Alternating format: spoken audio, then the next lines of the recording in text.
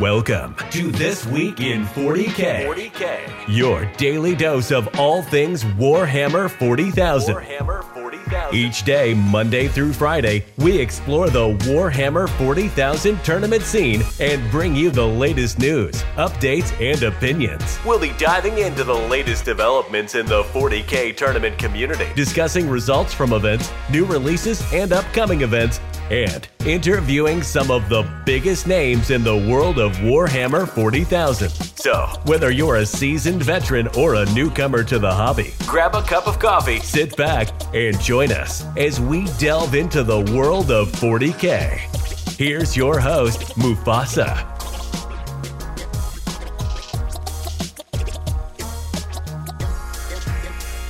All right, ladies and gentlemen, welcome to today's episode. Today we are doing another interview with a faction specialist to try to extract the generalizable lessons that these experts have developed by playing one faction over and over again and spreading that wisdom with you. No matter what faction you play, you'll be able to learn something about how to improve your game, whether you're a faction changer, meta chaser, or a faction specialist yourself. Today we have Kyle Grundy. Kyle has been world-renowned as a Tau player within the UKTC circuit. He has an award named after him, the Grundy Award. We award at every single event of ours to reward a faction specialist who outperforms where their faction should be. Kyle has finished first in the ITC as the top Tau in 2021. He also came third at our Newcastle Super Major. And back at the beginning of 9th when Tau were absolute pants, he went 5-0 when everyone else was struggling to go better than 2 and 3 with the pre-9th Tau Codex. Kyle, welcome to the show. Thanks for having me, Zach. It's a pleasure being on. Thanks for coming on. We really appreciate chatting to you. You know, as I said, you are a staple of the UKTC circuit. Many people listening will have met you or perhaps even played you. You've been around for so long. So why don't you just give us a little bit of background about how you got into 40K and in particular how you ended up becoming a Tau specialist? Yeah, sure. Well, I'm a fantasy player at heart, and I always go down to the local GW store when I was like 14. My friend had a fantasy army. I started playing Lizardmen, and I accidentally turned up one night to a Thursday gaming night, which was a 40k night rather than a fantasy. And I said, well, I don't really want to do combat in 40k because that's what my Lizardmen are for. And a guy just said, well, just do Tau. They just do shooting. And I saw the army and then bought it. And then I've stuck with them ever since. So it's like 16. I was 16, so it's like 20 years. 16 years ago, yeah, I remember Lizardmen back in the day. I think the Saurus Warriors ended up like a 0-up save or something. They were very chompy, but you ended up with Tau. You've been playing Tau ever since, and you know, I mentioned a second ago that you went 5-0 with Tau at Nottingham. This was not Nottingham that just happened. For anyone that's listening, this was Nottingham before, and I believe it was just before the Tau Codex came out, and they were running an 8th edition Codex. People were going like 1 and 4, 2 and 3 was like a strong performance for Tau at the time, and you went 5-0. And you've been going 4 and 1 for a long time, and everyone was taking notice. And then you went 5-0. It was a shock. So you've obviously played Tau from when they were rubbish to when they're obviously now very good. So what are the differences you've encountered as a faction specialist for playing your faction when they were pants to now playing when they're good? Is there any different approach you take? Any different ways of playing the game or thinking? More risk-averse, less risk-averse? Like what's your sort of differences when you're struggling with the meta as opposed to dominating it?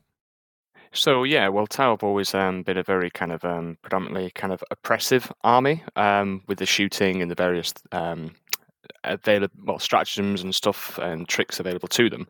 But obviously, like you said, when they were trashed here, it just wasn't working against the meta. So it forced me to kind of take a different approach and have a look at things like the charge phase, using charge phase as a form of extra movement. So, you know, currently Tau can fire and fade as a stratagem, but back then we didn't have that. So I was using charge moves to utilize that extra movement to get into positions. And the list was very much centered around, you know, 3 key parts: Big Crisis Team, Riptide, and Farsight, and using some stratagems available in the Greater Good book, which was doing damage in the charge phase, and then obviously in the combat phase, it was this big blob of 9. So it was able to use this big hammer unit to apply pressure anywhere on the board. So I suppose my mindset changed from just shoot stuff, have the correct target allocation, which is to utilize all of those abilities that I've had as a bespoke Tau player, but then learning the charge phase and learning how to get the most movement out of it. That was a key crucial difference between what I was doing and what other Tau players maybe weren't doing. That's really interesting because, Tau are obviously a shooting army. And if you only play Tau, then you probably do like some of that skill refinement that people get from piling, consolidate, manipulation, charge manipulation, as you just mentioned. And, there's other armies that are primarily combat armies. We spoke to Chris Radford in the first segment of this new sequence we're doing on faction specialists, and they're obviously more combat armies. So perhaps his skill development for things like shooting, target prioritization, may be less well developed. So, do you think that this playing out, thinking outside of the box when your faction wasn't very good has developed that skill set for you? Absolutely, and I would fully agree. Sorry, and now Tau are good again. Are you able to utilize any of those skills you developed then? Now you're got a good codex. Yeah, like I said, I think it's spot on because it's being put under the pressure of having a trash tier codex. I suppose broken me out of my shell to make me learn something that otherwise I wouldn't have put the attention into. So that lesson has kind of followed me through into when we've got a powerful codex. And then when I kind of played just one army of a different faction like Blood Angels, I was able to pick up on that skill that I'd learned to apply it. So I think, my advice to people out there is learn phases that you don't usually have access to kind of better your overall skill. Yeah, and of course, people are going to be trying to charge Tau. So by developing your own skills in those phases, you're obviously going to be able to understand what's going to be coming at you in a more sort of nuanced and refined way. Now, Tau are good now. They've been dominating, well, not dominating the meta, but they've been consistently strong in the meta since that codex came out. They've been consistently nerfed, and yet they keep adapting, surviving. We've seen multiple iterations now of top Tau lists. How have you sort of navigated these choppy waters? As a faction specialist, you haven't thrown out your army and just switched to the next most powerful thing each time they've been nerfed. You've obviously adapted. So what's sort of going through your head every time this happens? What are some sort of lessons learned that you've been able to experience from this constant change you've faced? Yeah, so I think one of my biggest strengths is obviously because I've already played Tau for a long time. I know how the kind of units work together, and I know how it kind of gels together, if you will. Now, when the meta shifts, I always go with my golden rule, which is make a balanced list to tackle as many eventualities as you possibly can. And then once you start to kind of work on that, you can make short, small changes to adapt to other things that happen. Like, let's say, when NIDS came out with the Newcastle GT, I went in with a very balanced list. 2 hammerheads, 2 breach of fish, 2 riptide, that kind of stuff. So I kind of had a little bit of everything, and it served me very well. Because the meta was NIDS, and I ended up playing it. Your event ended up playing like 5 out of 6 games, which was Tyranids. Wow. So I think my little short answer to that is I always go with a balanced list and then refine it as the meta evolves. That's it. Super interesting. We touched on that sort of topic a couple of episodes ago, where when there's a massive meta change, defaulting to the most resilient list possible, or the list that has the most redundancy in terms of scoring, is often a good choice because. Who was it? I think I was chatting to Manny about his the Australian Custodes list that just was like, all right, well, we're just going to put tons of bodies on the board that score easily, and if you can kill them all, I'll lose. But if you can't, I'm going to score and I'm going to win. And he ended up winning the Australian Super Major. So it seems like your approach there is part of this sort of general pattern that top players seem to be adopting, which is in the face of uncertainty, you can't do anything about what's going to go on externally. You can only control what's going on internally. And building, your list around that, your game design around that. So, and I think one thing to add to that as well is that when you start to kind of, I suppose, call in on your experience, you can make very small tweaks. So just to plug a little change that I've made to my list at the moment, which is just to have an indirect cold star firing all the indirect, just to deal with maybe what's going to come with guard or maybe Eldar. So it's using your experience and how you can see certain top players taking certain picks and then have little kind of spicy tools in there just in case. Yeah, I think that's super important. It tends to be something that's at the more upper end of playstyles, right? It's when you are able to optimize the 60% of your list so that you can then take all these tech pieces in the last 40% to do these specific jobs. Now, we're talking a little bit about adapting to change within an edition there. How many times Ninth has been variable for Tau, but you've obviously also played Tau from the edition changes from 8th to 9th. 9th to 8th and 8th weren't super dissimilar in terms of core rules, but there were some fundamental changes. how did you adapt in that situation where your codex is staying the same, but the core rules are changing? Was there any different approaches, or was it the same thing you just described? I think it's very much the same thing I just described, but then looking maybe, for example, when the 9th edition, with all the different changes to mission tertiaries and the ways to kind of that primaries are scored, it was just looking then at some of the key pieces that you have in the codex to kind of complement your game plan whilst factoring in a big edition change. My thing with the breaches is a prime example. There was a good stratagem where you can go and deny primary rather than just shooting people off primary. So using things like that, and with addition, like with a new edition, everything's going to change again. So just going back onto that balanced approach, it will always serve you well, in my opinion. Yeah, I think you're right there. And you say you're playing a balanced approach, but sometimes you can't. I mean, Tau primarily a shooting army.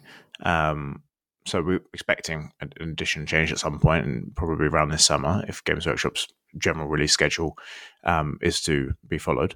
If the new edition does come, and say core rules change and shooting's pants, you've had some success with Tau in the past. You mentioned earlier at Nottingham you were taking combat-based Tau army as much as that's possible. Yeah. What other ways can a sort of a faction specialist think outside of the box in terms of redefining what is standard, or the baseline assumptions people are making about their faction, to try to sort of play better if their faction is not particularly strong because of a core rule mechanic? I think the only kind of thing that I can draw on and share from my experience is that I'm a very positive individual. For those people that know me will, that spoke to this, but like for me, I look at it and go, I'm facing a challenge here, like I did when the Tau Codex was trash. Do I look at it negatively and throw my toys out the pram, or do I look at ways that I can play the game or stay in it as a challenge, as an achievement? And that's what gave me the pride, especially when you made the Grundy Award, because I looked at it from that mindset. And so if things aren't necessarily aligned with your codex and the core rules of making it harder for you, see it as a challenge and adapt to it, because it'll actually give you, and I do miss it, it'll give you that new perspective. I do miss it when my codex wasn't considered great, because when they first came out, just shooting everything indirectly and everything dies wasn't fun. It wasn't challenging. It wasn't tactical. And I love it when the game is at its most at its peak, when it comes to making tactical plays. I don't like it when it's just point, click, shoot, or run forward and charge. I like a bit of adverse gameplay. So I think actually, that's what I'd say. Really interesting point you make there, and it echoes something from yesterday's episode that Puma mentioned about primarily playing 40k for enjoyment. Now he is obviously in the running to win an event, so there's pressure from having to perform. But if I was to summarize what you just said there, I would say what you effectively said was, if you are not competing to win the event, you're no longer optimizing to maximize placing at event. You're playing to maximize enjoyment of the event. And when you bring that into effect, you're basically just competing against yourself. Then you're not trying to go 5-0. And chasing different factions and different list builds to try to stay at the front of that sort of wave of the meta, and competing against the other top players. And instead, you're just competing against yourself and your own record, and obviously over the course of the season, your own placing. And I think that approach is, for long term, people that are in the competitive 40k, the tournament scene as their primary hobby side of 40k, if they want to stay in it and don't get burnt out, this is really the thing to be chasing. And I think that is a absolute golden nugget of wisdom there. So thanks. I've always tried to as well. One thing to add is I've always tried to kind of chase the behaviour, not the outcome. And I think that's what I fell back on. I'm chasing the behaviour of improving my own gameplay, not just going for that 4-on-1, 5-0. Yeah, and this is super important. I think you were around as I was in pre-8th edition, where people were playing in a much different style of behaviour at the tabletop, and we've gone through massive improvements in player conduct over the last couple of years, and we'll be talking about how that relates to judging and all these sort of interesting edge cases with another podcast interviewee in a couple of weeks. But it's also a lesson that you can share with other people, and obviously doing that via podcast is one mechanism, but you also now have a coaching service. So why don't you tell us a little bit about that, what's it called, and what sort of services you're providing?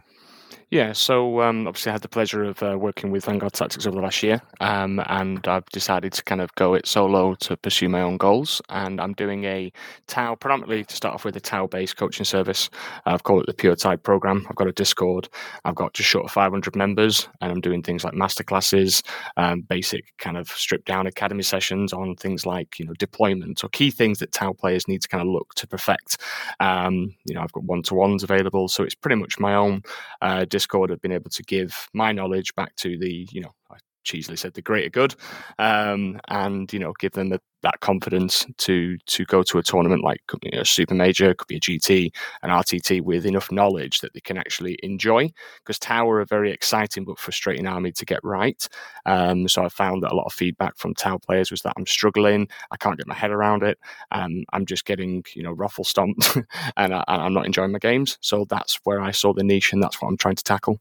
Yeah, exactly. I think, if you're playing Tau and you accidentally misdeploy or whatever and you get charged turn one, you're sitting there for a 3-hour game. You're probably only going to play an hour, and 45 minutes of that is you going to get smashed in the combat phase. So, very interesting stuff there. But, if you've got 500 people in your Discord, for sure there's going to be some sleepers in there, some non-Tau players that are just looking for little like nuggets of wisdom about how to beat Tau. Have you ever had a client who's approached you and said, look, I keep getting smashed by my mate. He plays Tau all the time. How would you advise me to counter them? Have you got any funny stories like that? Yeah, I've got a few. One of your guests that came on the show last week, Chris Radford, once, because me and him we talked a lot because we were both running the underpowered factions, him with his Space Wars, me with Tau, and with a new edition, we were tournament. He came over, I was like, I'm going into Tau, any advice, what should I do? And it was just a simple thing. I just said to him, just deploy your dreadnoughts and pay CP, put them in strategic reserve, and it will definitely frustrate the Tau player that you can't shoot them, and then you get to do your own engagement. And he did it, and he came over to me afterwards, bought me a beer and went, thanks for that, he won me the game. Oh, nice. So, I'm more than happy to coach the other way around, because, again, in the same way, Tau are also frustrating to play against, because sometimes they can just reach you and shoot you, and you feel that, wow, what was the point in placing your models on the board? So there's definitely options for me to do the opposite, to actually help people play against Tau, even though it seems like it's a bit backward. But, coaching, developing and helping people is the core focus for me. And I want to expand it further past Tau when the time is right. Excellent. Well, good luck with that. Where can people find out more about that? So you'll find out if you're on any of the Tau competitive groups on Facebook. I generally kind of get in a habit of posting on there with updates and stuff. Obviously, I can share my Discord link. I don't know if there's an option where you can help me share it, Zach, but these are the kind of things that I'll be doing. It's purely just on Discord at the moment, but I've got bigger plans to expand it in terms of websites and various things like that, but it's very early days at the moment. Excellent. Yeah, we'll put that in the show notes. And of course, LGT tickets come out on Friday. You're a regular on the scene. Will you be getting your ticket this Friday, Kyle? Absolutely, will be. Yep. Awesome. Well, if anyone listening wants to get theirs, they're available from lgtpresents.co.uk from 2 p.m. this Friday. We're attempting to break that 1,000-player mark, and we'll be the first event in history to do so. So if you are on the fence, never attended a tournament before, maybe you're a Tau player looking to dip their toes into the muddy waters of all these combat armies, well, you come down to LGT this September, and we hope to see you there. Kyle, thank you so much for coming on the show. We appreciate you making the time to talk to us today. Yeah, thank you very much for having me on, Zach. It's a pleasure. Thank you for tuning in to This Week in 40K. We hope you enjoyed the show. If you want to find out more about what we talked about today, or to get in touch with us, be sure to visit our website at www.twi40k.com. We would also really appreciate it if you would help us spread the word by leaving us a 5-star review on your favorite podcast platform and recommending us to all your gaming buddies. And of course, don't forget to subscribe for more great content from This Week in 40K. We'll be back next week with even more news, updates, and opinions from the world of Warhammer 40,000. Until next time, thanks for listening.